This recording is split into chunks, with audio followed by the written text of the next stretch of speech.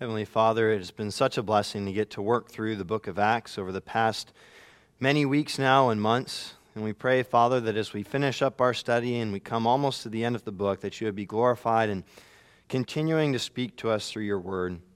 Cause us to hear what you want us to hear from this passage today. Cause us to be rightly impacted by it, each and every one of us. We pray that you would, by your Holy Spirit, speak through me only that which you would say, and that you would, by your Holy Spirit, cause each of us to focus, to be attentive, and to worship you, to value you, and to value your word by paying close attention and by seeking to live in accordance with it. We pray, Father, that you would give each of us today ears to hear, that we would not be like the Jews who Paul indicts in this passage, who heard but didn't truly hear. We pray, Father, that we would really hear your word this morning, that you would give us sensitive hearts, responsive hearts.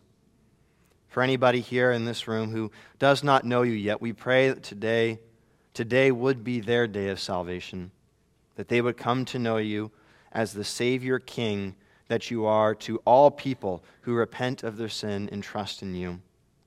Please, Father, let that be the case today for any here who don't know you yet. And we pray, Father, that for all of those who do, that today would be a day that we're conform more to your image. Specifically in light of this passage, in light of the theme of your words triumphing, in light of the theme of your gospel triumphing, we pray that you would fill each and every one of us with confidence and with hope that your word will prevail. That even when we're faced with the message that we shared to the lost being constantly rejected, that we know that your word will prevail. Please fill us with that confidence today. Fill us with that hope today. And we pray that you would also help us herald your gospel well, that we would take a good cue from the Apostle Paul in this last episode where he encounters the lost. We pray that you would teach us again from it. You would make us more like him and more like you and help us become effective messengers of your word. All of these things, Father, we pray for your glory. We pray that you would do it out of your love for us, out of your love for all of those that we will impact, and we trust in your Spirit to do it. We are completely dependent on your Spirit to accomplish all these things. It's in your name we pray. Amen. All right, we're in Acts 28, verses 23 through 28. As you just heard, we're only 2 verses away from the end of the book. You'll notice there's no verse 29. That's because the best manuscripts don't have it. So after our passage this morning, verses 30 through 31, we'll cue the final song in the drama that's been unfolding before our eyes, and it's going to pull the curtain back over the stage. The final scene is Rome, around 60 A.D.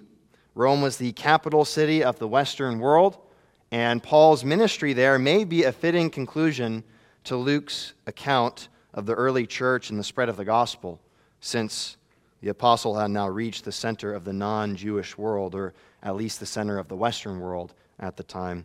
If you'll recall, Paul, our messenger of the good news to the Gentiles, to non-Jews, had been resolved in the Spirit and constrained by the Holy Spirit, going back to Acts chapter 19 and Acts chapter 20, to go to Rome. But his road to Rome was by no means an easy one. As we saw in Acts 21, when Paul had visited Jerusalem, he was rioted in the temple, he was falsely accused, and he was sent off to Caesarea for trial before Governor Felix, and then after him, Governor Festus. Paul may have been in custody for around 2 years, since the release that he deserved was delayed by Felix's desire for a bribe, along with his and Festus's political maneuvering. And Paul, likely concerned about receiving justice from Festus, appealed this case out of Festus's hands to Caesar's court.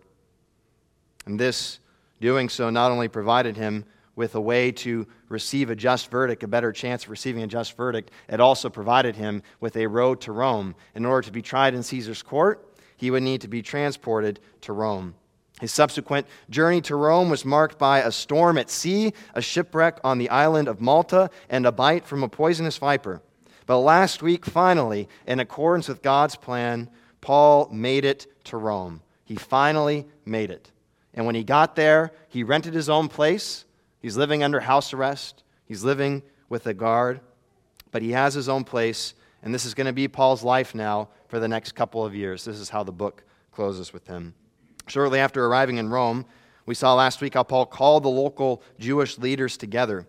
He called them together to explain his situation to them. Perhaps he was unsure of whether his false allegations had reached their ears or not. But then look at verses 21 through 22. The Jews replied to Paul after he had explained things to him. They replied saying, quote, "We have received no letters from Judea about you, and none of the brothers coming here has reported or spoken any evil about you." They don't know about these allegations. And they say, "But we desire to hear from you what your views are. For with regard to this sect," Christianity, "we know that everywhere it is spoken against." So he's a recognized authority on this movement, and the Jewish leaders are interested in hearing his views. And so that's where our story picks up today. This is the last story in the book of Acts. We'll have a summary in verses 30 through 31 of what Paul continued to do under house arrest in Rome. But this closing episode plays out one last missionary encounter between the missionary and the lost in his mission field. It's a scene that features the heralding of the gospel and the hearing or not hearing of the gospel. And by God's grace, we're going to consider each of those in turn today. Point number 1, heralding the gospel. And point number 2, hearing the gospel. Heralding the gospel and hearing the gospel. As we'll see, this last story ends on a triumphant note. Even though the Jews did not hear, the Gentiles will hear. The gospel will prevail. And that's the theme. The gospel will triumph. The gospel will triumph.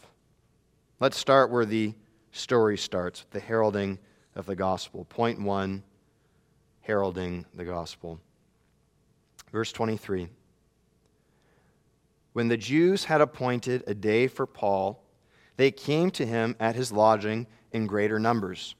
So they set a date for their conversation with the apostle. Since Paul was under house arrest, he may not have been permitted to go to a synagogue. But apparently he was able to have people over, so they came to him. This is a Jewish audience, perhaps specifically an audience of Jewish leaders in Rome, so no Gentiles were present, we know of. I'm not sure what level of hospitality Paul was able to offer them, but he welcomes them over to his home, and it says a good number of them come. Verse 23, from morning till evening, Paul expounded to them, testifying to the kingdom of God and trying to convince them about Jesus, both from the law of Moses and from the prophets. And says he expounded to them. The word expound here means, quote, to convey information by careful elaboration or to explain.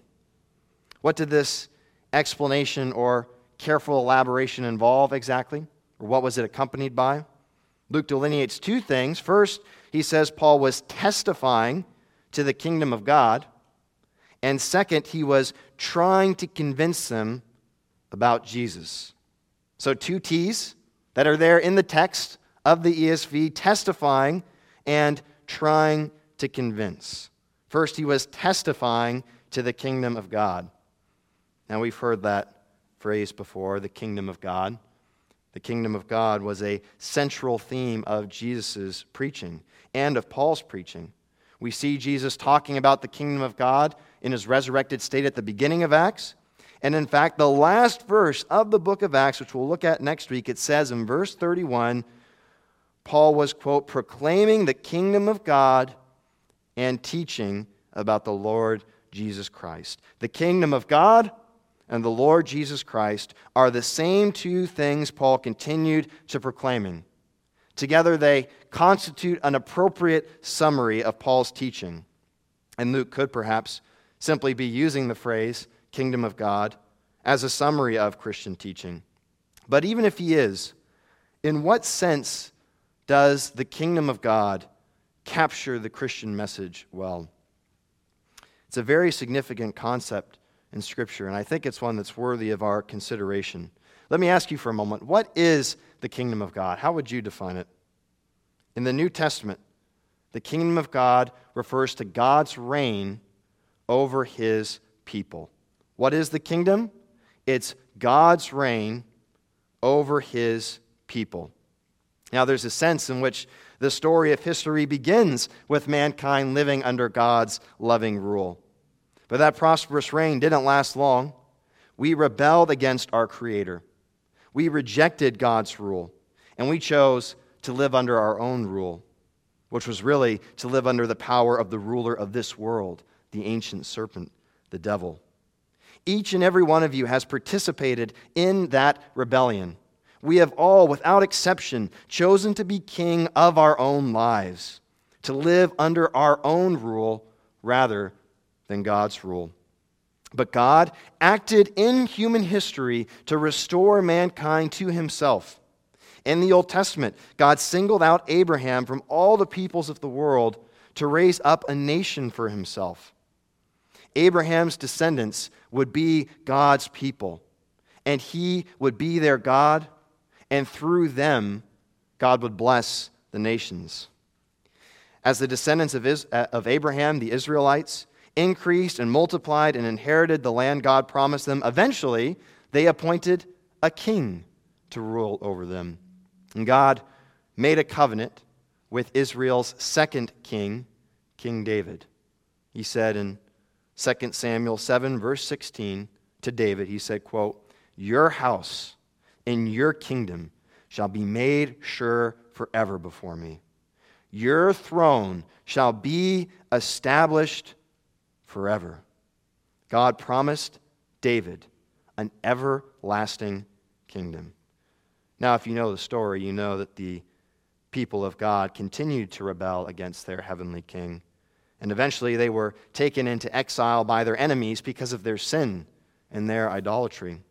But the prophet said that one day God would raise up a new king from the line of David who would restore the kingdom of Israel and reign on David's throne, just as God had promised to David in the covenant of 2 Samuel 7. Isaiah the prophet prophesied in Isaiah 9, saying, quote, "To us a child is born, to us a son is given, and the government shall be upon his shoulders, and his name shall be called," listen to what Isaiah calls him, "his name shall be called Wonderful Counselor, Mighty God, Everlasting Father, Prince of Peace." This is what the King of God's people would be called. This child born to him is himself divine. Isaiah said, "Of the increase of his government and of peace there will be no end, and on the throne of David and over his kingdom, to establish it and to uphold it with justice and with righteousness from this time forth and forevermore." Other prophets also spoke of the coming of this king. Zechariah said that this king would establish a kingdom over the whole earth. He said in Zechariah 9, "Rejoice greatly, O daughter of Zion. Shout aloud, O daughter of Jerusalem. Behold, your king is coming to you. Righteous and having salvation is he, humble and mounted on a donkey, on a colt, the foal of a donkey." Sound familiar? Verse 10, "He shall speak peace to the nations. His rule shall be from sea to sea and from the river to the ends of the earth." Zechariah also said that there would be a day when God would dwell with his people and he would invite the nations to become his people. The nations would be blessed, just as God promised to Abraham in the beginning. Zechariah said in chapter 2, "Sing and rejoice, O daughter of Zion, for behold, I come and I will dwell in your midst, declares Yahweh, and many nations shall join themselves to Yahweh in that day and shall be my people." The promised kingdom of God in the Old Testament was inaugurated in the New Testament.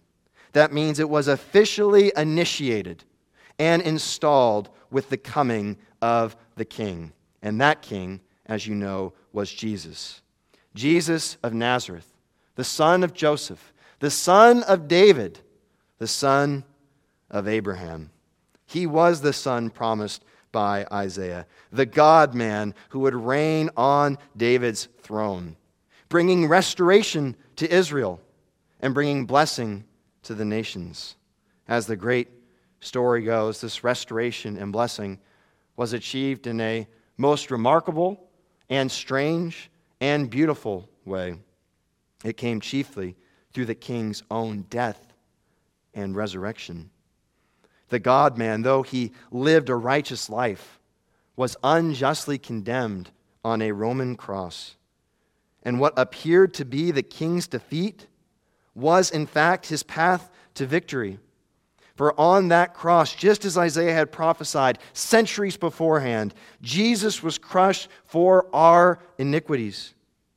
The punishment that we deserved for our rebellion against God was poured out on him, and by his wounds we were healed. The king sacrificed himself for his people, heroically facing their hell in their place. And the king also liberated his people from the oppression of sin. He united us to himself so that our rebellious hearts could die with him, so that we could be set free from the tyrannical rule of the devil, and so that through the king's resurrection from the dead 3 days later, we could be raised to life with him as children of God, with hearts that willingly submit to God's reign.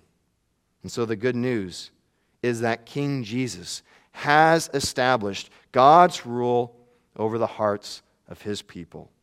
He established God's rule over the hearts of his people. How? Through his death and resurrection. He forgives us our sin. He defeats our hell. He changes us from rebels to citizens of God's kingdom. He has restored us under his reign, and God has exalted him to heaven, to his right hand, to reign as king forever. And this great restoration is announced now to all people who repent of their rebellion and turn to Jesus as their Savior and King, who trust alone in him. His kingdom has already come, but there is another sense in which the kingdom is not yet consummated. His reign has not yet been fully realized. One day, as the scriptures say, the King of heaven will return. John visualizes it as Jesus riding on a white horse with the armies of heaven behind him, to do away with evil forever and to put the nations under his feet. All creation will be restored, and all those who are united to the King will be gloriously resurrected just as he was, to dwell with him and reign with him for all of eternity. What is the kingdom of God? It is the reign of God over his people. The reign of God over his people. Paul testified to the kingdom of God. And it says he was trying to convince them about Jesus. See, Jesus obviously is inseparable from the kingdom of God. Just as the charge which was written above Jesus' head on the cross had ironically declared, Jesus was the King of the Jews. He was the promised ruler over God's people, the one who would bring restoration to his people and blessing to the nations. He was what was called in Hebrew the Messiah. In Greek, that word is translated the Christ. Do you know what those words mean, what Messiah and Christ mean? They mean anointed one, the anointed one. Jesus was the anointed one through whom God would establish and exercise his glorious reign. So, we are not surprised to find that as Paul testifies about the kingdom of God, he is also trying to convince them about Jesus. He is trying to convince the Jews that Jesus was, in fact, the Messiah. He was the Christ. He was the anointed one of Israel. He is the promised Savior King, the divine figure through whom God would rescue and restore his people and establish and exercise his reign. Paul is seeking to persuade them about Jesus. How does he do this? Verse 23, it says he was trying to convince them about Jesus both from the law of Moses and from the prophets.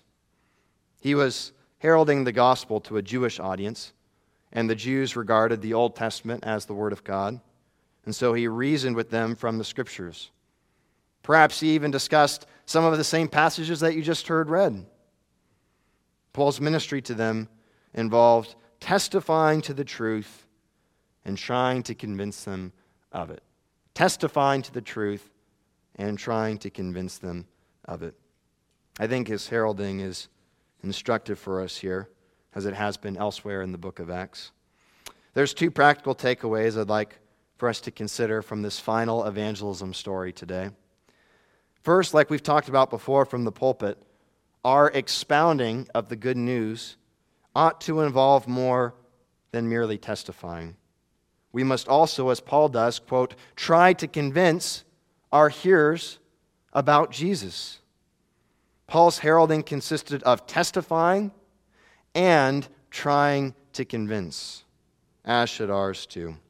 We addressed this in a previous passage, but I think it's worth reiterating briefly, since I think that this may be a weakness in our own evangelism. Perhaps we're too content with simply stating the facts of the gospel and leaving it at that, testifying to the truth, but not trying hard to convince people of it. Like we talked about in our apologetics class on Wednesday night, I think it's foolish of us to expect people to automatically believe the gospel, right? And like I think I shared in the class, to modify an example given by J.P. Moreland and William Lane Craig, if a Muslim were to approach you, if they were to walk up to you and share the message of Islam and then walk away, would you believe it because of that? No, of course not. Almost certainly not. Why not? Well, because we typically we don't accept new beliefs without a reason to do so. Is that a bad thing? No, of course not. That's the way that God created us to be as rational beings. That's the way we're supposed to operate. But how often do we testify to the truth without really trying hard to convince people of it? To be sure, that's not to say that no good can come from simply testifying to the gospel, right?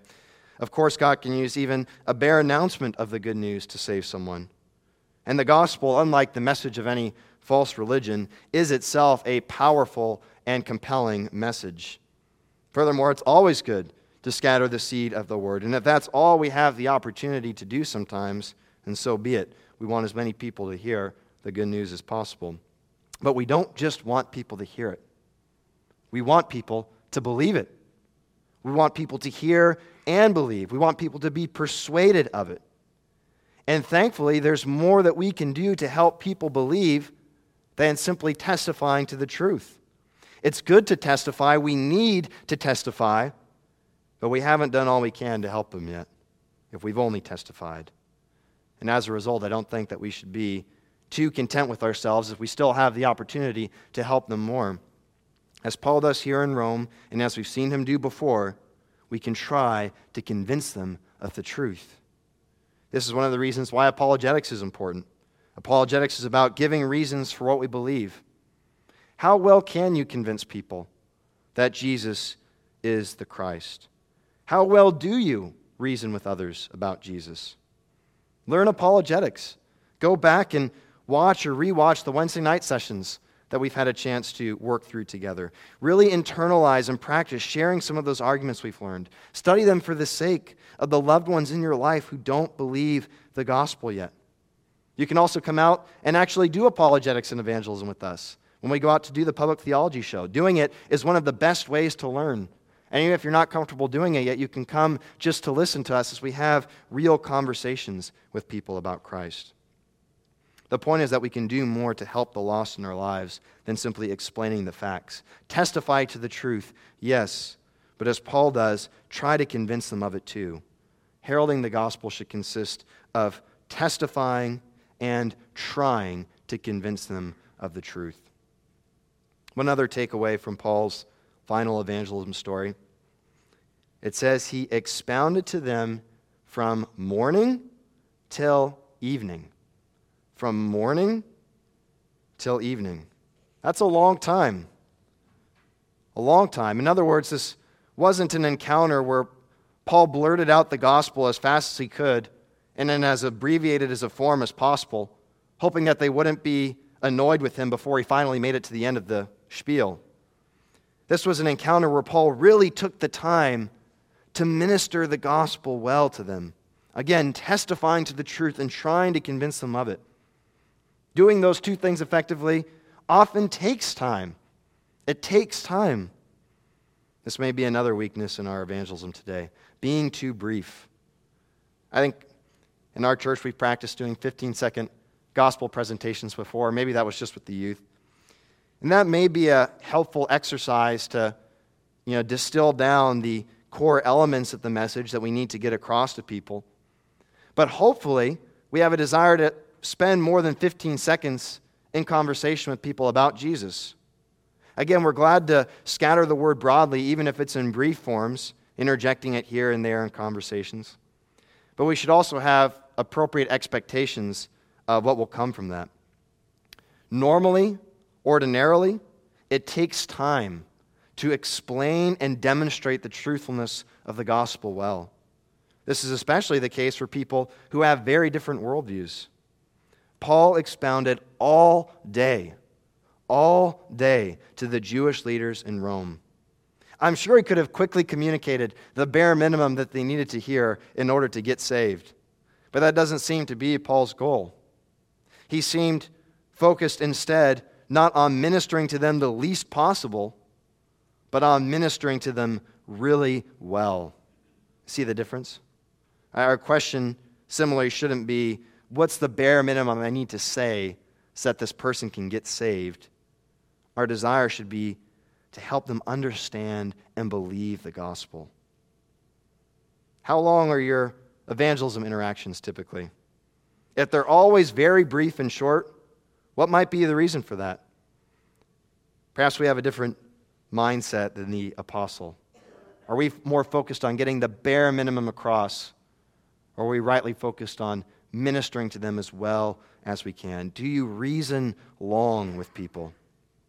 Verse 23, from morning till evening, Paul expounded to them, testifying to the kingdom of God and trying to convince them about Jesus, both from the law of Moses and from the prophets.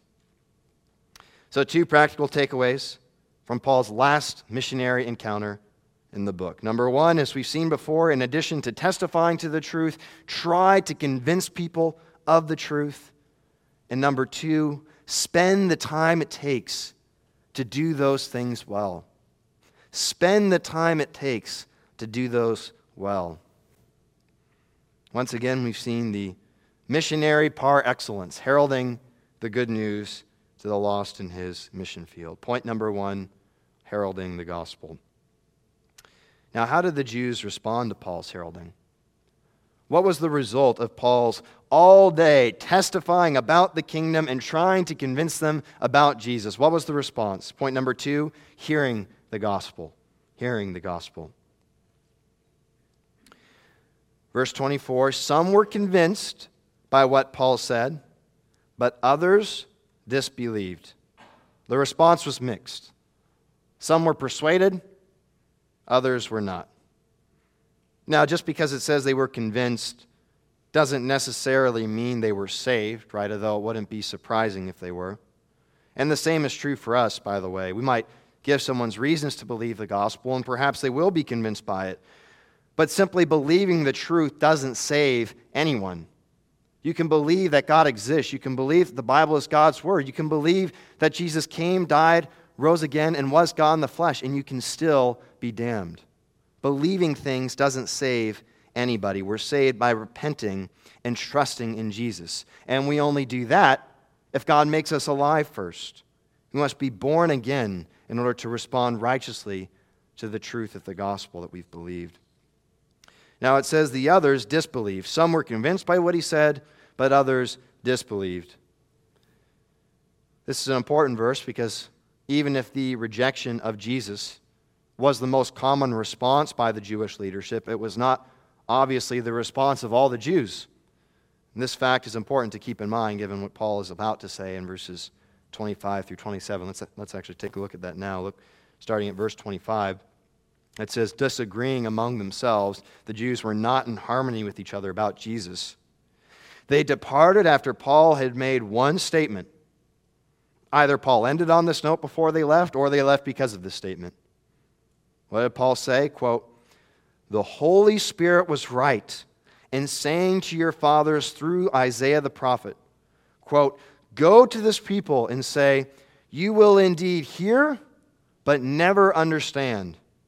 You will indeed see, but never perceive. For this people's heart has grown dull, and with their ears they can barely hear, and their eyes they have closed, lest they should see with their eyes, and hear with their ears, and understand with their heart, and turn, and I would heal them." Now, like what we just saw in verse 24, Paul is certainly not indicting all Jews for being hard-hearted. Some of them had believed, just as many Jews before them had believed. In fact, Paul himself was a Jew who followed Jesus. But Paul is indicting here either official Judaism or the majority of the Jewish people, both of whom had failed to embrace Jesus as the Anointed One, as the Messiah, as the Christ, as their promised Savior King. He charges them with being insensitive to the gospel, just like their fathers were insensitive to the prophets before them. Verse 25, Paul said, "The Holy Spirit was right in saying to your fathers through Isaiah the prophet, 'Go to this people and say, you will indeed hear but never understand, you will indeed see but never perceive. For this people's heart has grown dull, with their ears they can barely hear, with their eyes they have closed, lest they should see with their ears, see with their eyes, hear with their ears, understand with their heart, and turn, and I would heal them.'" Do you know what chapter this is from in Isaiah? It's from Isaiah 6. You say Isaiah 6, that sounds familiar. Yes, it's a famous chapter in the book. It's where Isaiah is called into the throne room of God, and he sees the skirt of God's robe filling the temple, and the seraphim hovering next to the throne. And one says, "Holy, holy, holy." And the threshold shakes from its voice, and the temple is filled with smoke. And Isaiah counts himself as a dead man because he recognizes his own impurity. And then one of the angels touches his lips with burning coals from the altar and tells him that his sin has been atoned for.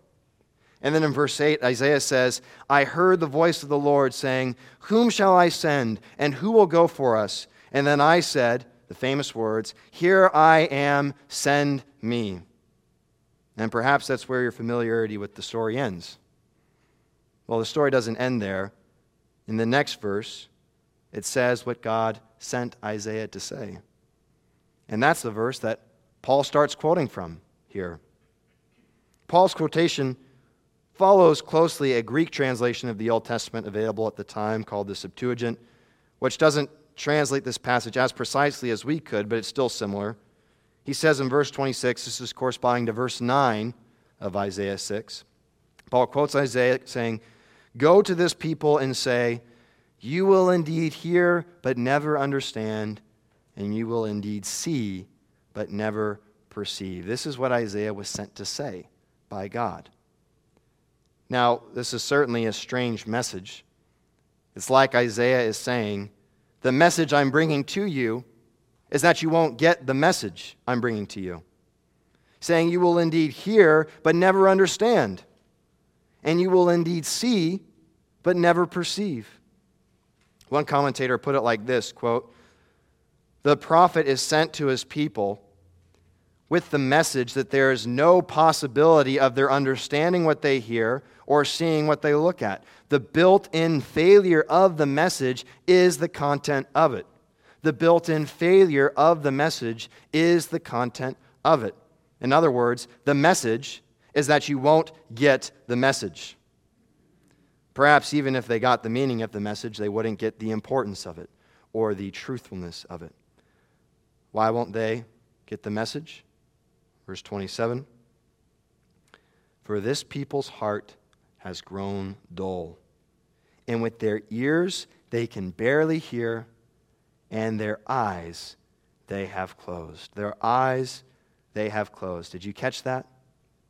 They have closed their own eyes. They have done this to themselves. They are responsible for their inability to see. Why can't they see? They cannot see because they will not see. One scholar said, quote, "The eyes, the ears, and the heart were the three organs of perception, and the heart," in Hebrew thought, was considered the organ of understanding and will. So Israel's refusal to hear God's message is depicted in terms of them intentionally dulling their means of perception, their eyes, their ears, their hearts. They cannot see, they cannot hear, they cannot understand, they cannot perceive the truth because they will not. They have dulled their means of perception. Instead of being sensitive to their sin or sensitive to the truth, they are insensitive. They are sinful and stubborn and set in their ways. If they had not done this, if they had not hardened themselves, verse 27 says they should see with their eyes and hear with their ears and understand with their heart and turn, and I would heal them. If they had gotten the message, if they had perceived the truth, they would have turned. They would have changed directions. See, the sensible response would have been to turn from their sin, to turn from their rebellion, and to turn to righteousness, to turn to God. That's what it means to repent, by the way, to acknowledge our sin and to turn away from it to righteousness.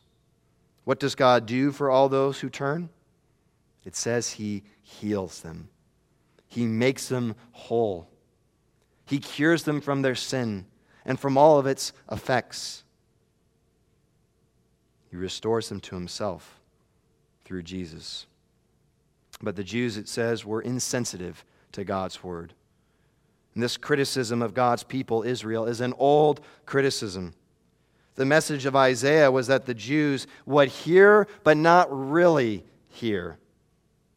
That message was fulfilled in Isaiah's day, and it continued to be fulfilled in the Jewish rejection of God's word in the New Testament. In fact, it's fascinating. Part of this passage from Isaiah is referenced in all four gospel accounts. In the synoptics, Matthew, Mark, and Luke, it's applied to Jesus' use of parables and the people's lack of understanding. The gospel writers applied in different ways, but that's the main idea. And interestingly, the reference to this passage in the Gospels, Matthew, Mark, Luke, is also connected to the parable of the soils. You remember that parable? In Mark's account, the parable is that the seed is the word, and the sower scatters the seed. Some of it falls on a path where it gets eaten by birds. That represents Satan taking it away. Some of the seed of God's word falls on rocky ground where it withers under the sun. That represents hardship or persecution. And some of the seed falls on soil where it gets choked out from being unfruitful by thorns. That represents the cares of this world and worldly desires. But some of that seed, some of it, fell on good soil that produced great fruit. This parable in the synoptics occurs in the same context that Jesus applies Isaiah's prophecy to his own situation, to the Jews hearing, but not really hearing. Perhaps one of the ways that this parable relates to Isaiah's prophecy is that the seed of God's word will often fall on people that it does not ultimately end in fruitfulness for. As with the Jews, it was scattered among them and yet did not bear the fruit it should have.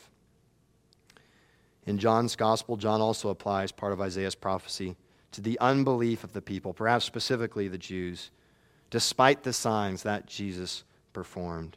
So in the New Testament, this message of Isaiah about Israel's insensitivity to God's message in Isaiah's day was applied to the Jews who heard the message heralded by Jesus and by the Apostle Paul in their own day. The seed of the word was scattered among them, but it did not produce fruit. There are two ways to hear the gospel. You can hear it, or you can hear it. There's a difference between hearing and really hearing. Unfortunately, some of the Jewish leaders in Acts 28 heard God's word, but they didn't hear his word. Now, hearing this passage from Isaiah to them should have constituted a warning for the Jews. And I'd say it should constitute a warning for anybody who hears this prophecy today. If you close your eyes, this is the warning, if you close your eyes to the truth, you will not experience God's healing. Don't harden yourself to the gospel. Don't be insensitive and unresponsive to it. comprehend the message, believe the message, and respond sensibly to the message. Turn from your sin to God. Be healed. Now, as we know from elsewhere in Scripture, Israel's rejection of the apostles' message, just like Israel's rejection of the prophet's message before them, was all part of God's plan. He accomplished his purposes even through their insensitivity and even through their hardness of heart. Their response certainly grieved God, but God, in his sovereignty, accomplished his purposes through it nonetheless. One of those purposes was the gospel going to the Gentiles.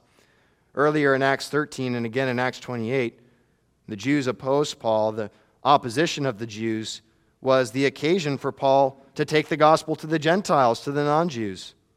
Reaching the nations had always been part of God's plan, but it was right for the news of Israel's Messiah, who fulfilled the promises of Israel, to be announced to Israel first. They were first in line to receive the gospel, the Jews, but their unreceptiveness to it provided the occasion for the gospel to go forth to the Gentiles. That was one purpose, but God also says there's another purpose. In Romans 11, where Paul actually may have quoted the same prophecy from Isaiah, part of the same prophecy earlier on in the chapter. In Romans 11, Paul said, quote, "Did Israel stumble in order that they might fall, in order that they might never recover," in other words? By no means. Rather, through their trespass, salvation has come to the Gentiles, so as to make Israel jealous. And then he says later on, "Inasmuch then as I am an apostle to the Gentiles, I magnify my ministry in order somehow to make my fellow Jews jealous and thus save some of them." So another purpose God accomplished through their insensitivity was that the Jews would see the salvation that had gone to the Gentiles, be jealous of it, and then seek to be saved themselves. So God, in his sovereignty, is accomplishing his good purposes despite their rebellion, despite their rejection of the Savior. But as good as those purposes are, that doesn't actually seem to be the point for Luke here in this passage, or at least not the main one. Instead, after Paul quotes from Isaiah 6, he says in verse 28, look at the text with me with your eyes. Verse 28, Paul said, "Therefore, let it be known to you that this salvation of God has been sent to the Gentiles. They will listen." They will listen. Did you hear that? The majority of Israel, the people of God, rejected God's salvation. But the Gentiles, the non-Jews, they will receive it. The Jews and the Gentiles are contrasted in their response to the gospel. One commentator discussed how the idea of hearing is prominent in this episode. In verse 22, the Jews said, what to Paul? They said, verse 22, "We desire to hear from you what your views are." And then in the passage that Paul quotes from Isaiah 6, Isaiah talks about hearing 3 times, but it's about how they, verse 26, indeed hear but never understand. And verse 27, how with their ears they can barely hear. They're hearing, but they're not really hearing. Because if they truly did, verse 27, hear with their ears, if they truly heard with their ears, it would have led to what? Their healing. And so the final time Luke talks about hearing is in verse 28. The Jews did not hear, but the Gentiles will hear. In the ESV it's translated, "they will listen," but in Greek it's the same word as the other 4 times. It says, "they will hear." The Jews may reject the gospel, but the Gentiles will truly hear it. They will be sensitive to the truth. They will turn. They will be healed. It had been prophesied that the Gentiles would receive Jesus, and Paul's experience had confirmed that. In the course of his ministry, Paul witnessed non-Jews responding to the gospel, even when Jews would not. One scholar said, quote, "For Luke, verse 28 is not so much a theological proposition as a statement of fact." Luke could not fail to observe that the Greeks were pressing into the church, the Jews were not. The church was filling up with Gentiles. The Gentiles were listening. They were responding to the gospel. This fact, the Gentiles will listen, even though the Jews did not. It may be striking a triumphant chord here for Luke. Or at least a triumphant chord in the book of Acts, we could say. The same scholar commenting on what he sees as a theme in the book of Acts said, quote, "Nothing can or will prevent the spread of the gospel. The most favored nation, who of all races should have welcomed the fulfillment of their hope most gladly. They may reject God's offer of salvation. Others will take it up. You refuse to listen, but they will hear." Luke has his own kind of triumphalism, but it's the proper triumphalism of the Word. The book of Acts vividly displays for us the triumphalism of the gospel. The Word of God will prevail. You can persecute the believers of the good news, but the news will still spread. You can imprison the messengers of the good news, but the good news can't be imprisoned. As Paul said to Timothy, the Word is not bound. Israel, at least as represented by official Judaism, may reject the salvation of their Messiah, but the Gentiles will receive it. The gospel will triumph. The gospel will triumph. And I see no reason to think that the gospel will not continue to triumph today. It is the same gospel. It is the same message of the same salvation offered by the same King to all people. Doesn't God still intend to save people through the gospel today? If He does, which I think He does, then we can have confidence that just as the gospel went forth in the book of Acts, and some truly heard it, so too will some truly hear it today. Many will reject it. Perhaps most will reject it. Perhaps even those we'd most expect to receive it, like the Jews then, will reject it. But some will receive it. The seed we scatter will fall on paths where it gets eaten by birds, or on rocky ground, or among thorns, all places where it will not be fruitful. But some of it will fall on good soil, where it will sprout up, as Jesus says in Mark 4:20, and produce, quote, grain, growing up and increasing and yielding 30-fold and 60-fold and 100-fold. That will happen. I need to hear that. I need to be encouraged by the triumph of the gospel. Perhaps you've shared the gospel with many people, and maybe you're like me and you haven't done the greatest job every time you share the gospel with people. Maybe you haven't seen much fruit come from it. Maybe you haven't seen any fruit come from it. Maybe all you've experienced is the rejection of the message. Do not give up. Don't be anecdotal or short-sighted in your perspective and then become discouraged. Instead, base your confidence on the testimony that we have before us in the book of Acts. The gospel will triumph. As long as God intends to save people, the gospel will be heard. Some will be sensitive to the truth. Some will turn from their ways. Some will be healed. The gospel will triumph. And so pray with that confidence. Preach with that confidence. That even in the face of apparent failure, even if all we've seen is the rejection of the message, of people hearing but not really hearing, the gospel will triumph. We know some will truly hear. So herald with confidence, knowing that it will be heard. This is the last story in the book of Acts. The Jews wanted to hear Paul's views, but many of them failed to truly hear it. One more time, we got to see our apostle herald the gospel well, testifying to the kingdom of God and trying to convince them about Jesus all day long. That baton has been passed down throughout church history now. It's been passed down to you and to me. We carry out that same great mission in the 21st century, and like the apostle, we too must faithfully herald the gospel. We must testify. We must try to convince. Spend the time it takes to do those effectively. Reason well and reason long with the lost in our mission field. And regardless of how often the gospel is rejected by those we share it with, we must never give up. Do not stop praying. Do not stop preaching. The book of Acts has taught us that the word will prevail. Be confident in that. Be confident in the triumph of the gospel. It has triumphed, and it will triumph.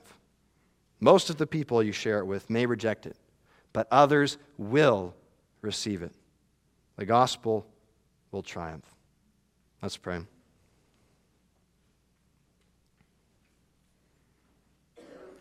Father, we are so thankful for the encouraging testimony we have in the book of Acts.